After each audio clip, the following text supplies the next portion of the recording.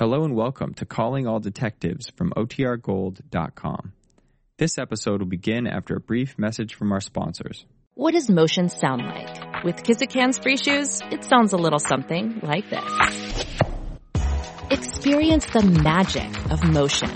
Get a free pair of socks with your first order at kizik.com/socks.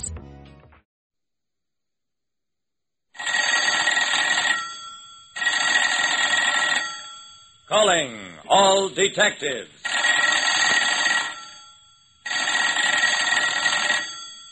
A quiet little man is struck on the head and wakes up to find himself in a totally strange world. That is the situation on this page from my casebook. The casebook of Jerry Browning, private detective.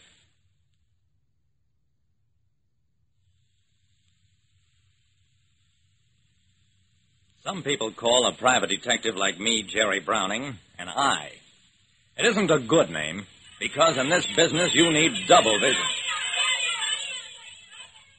It was a pleasant Saturday afternoon in the park. With no case to worry me, I sat in the sun and watched a bunch of kids play baseball. Alongside of me on the bench, a middle-aged man, gray at the temples and severe around the mouth, was also watching the game. Dear, dear, how roughly they play. I grinned. I wouldn't say that. Boys will be boys. The kid at bat belted the ball straight at us. I yelled to the man alongside, "Duck!" Ducked all right the wrong way, took the ball on his temple and fell off the bench, out cold.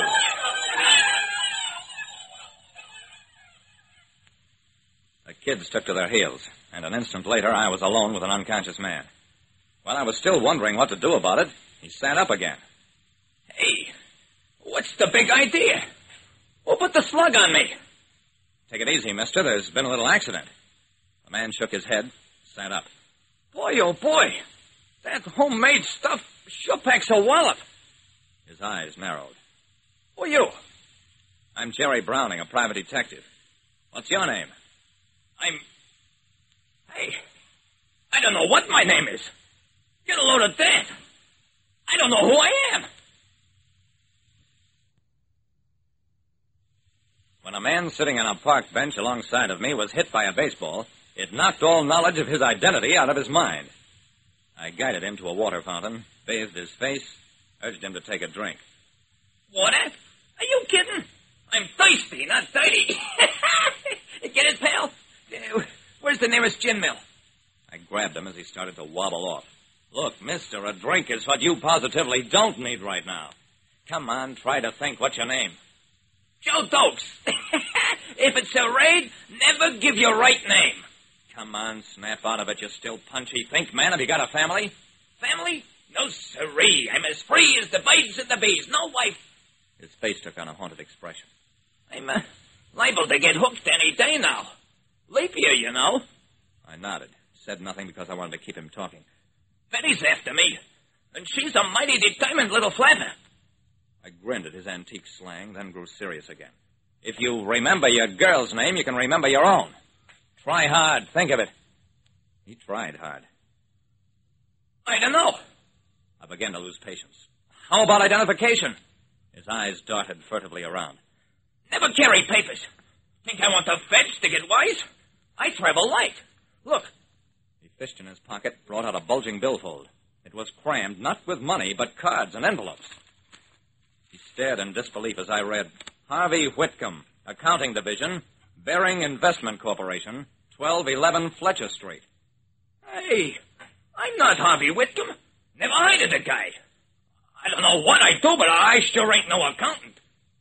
He suddenly became aware of his respectable, seedy clothes. 7 to 5, this ain't even my suit. I gave the wallet back to him. Okay, if you're not Harvey Whitcomb, let's go to this address and find out who you really are. On Saturday afternoon, the only person working at the Bering Investment Company was an elderly female who looked Whitcomb in the eye, insisted he was Harvey Whitcomb, assistant head bookkeeper, and simpered because she thought he was drunk. Whitcomb stared at her, shuddered, and fled. I grabbed him at the elevator. Listen, Browning, I never saw that bim in my life. Or this joint neither.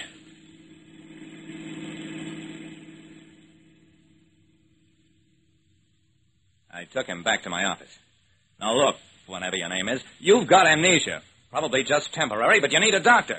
No sawbones for me. Take it some other way. Sure. Just take it easy. Let's talk about other things like, what interests you? Whitcomb grinned. Me? I'm just a Babbitt.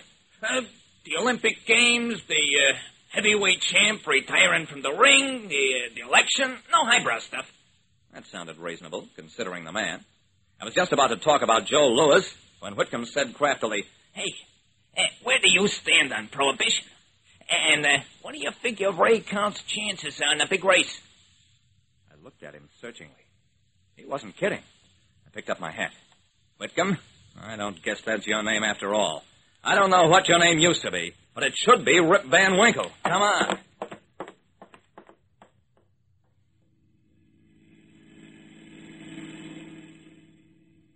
I took him up to the Daily Chronicle office, explained what I suspected to Jim Minton, the managing editor. Together we went to the files. We worked in multiples of 4, backwards. 1944, 1940, 1936, 1932, and then I hit it, 1928. That was a year of a presidential election, an Olympic year, a leap year, the year a heavyweight champion retired from the ring. Except that his name was Gene Tunney. I got microfilm of that whole year's newspapers, read headlines of the Kellogg-Briand Pact, John Gilbert movies, a great horse named Ray Count, and then bootlegger and girl ambushed by rival gang. Betty Benson, Flapper Gunmouse slain. Hoagie Wilson seen being taken for ride. The rest of the story was at police headquarters in a file folder yellow with age, but still complete. Fingerprints, photographs, and a 20-year-old warrant for Hoagie Wilson's arrest. The same man whose papers now proclaimed him Harvey Whitcomb, assistant head bookkeeper for an investment firm. Mr. Wilson, you voluntarily submit to treatment under truth serum? Yeah. Let's find out who I am and how I got that way. Oh, careful with that needle.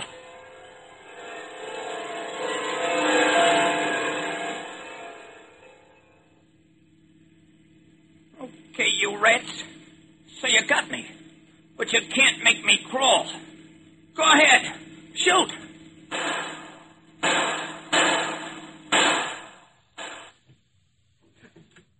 I should have known it.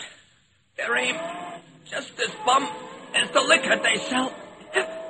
They can't kill me, whoever I am.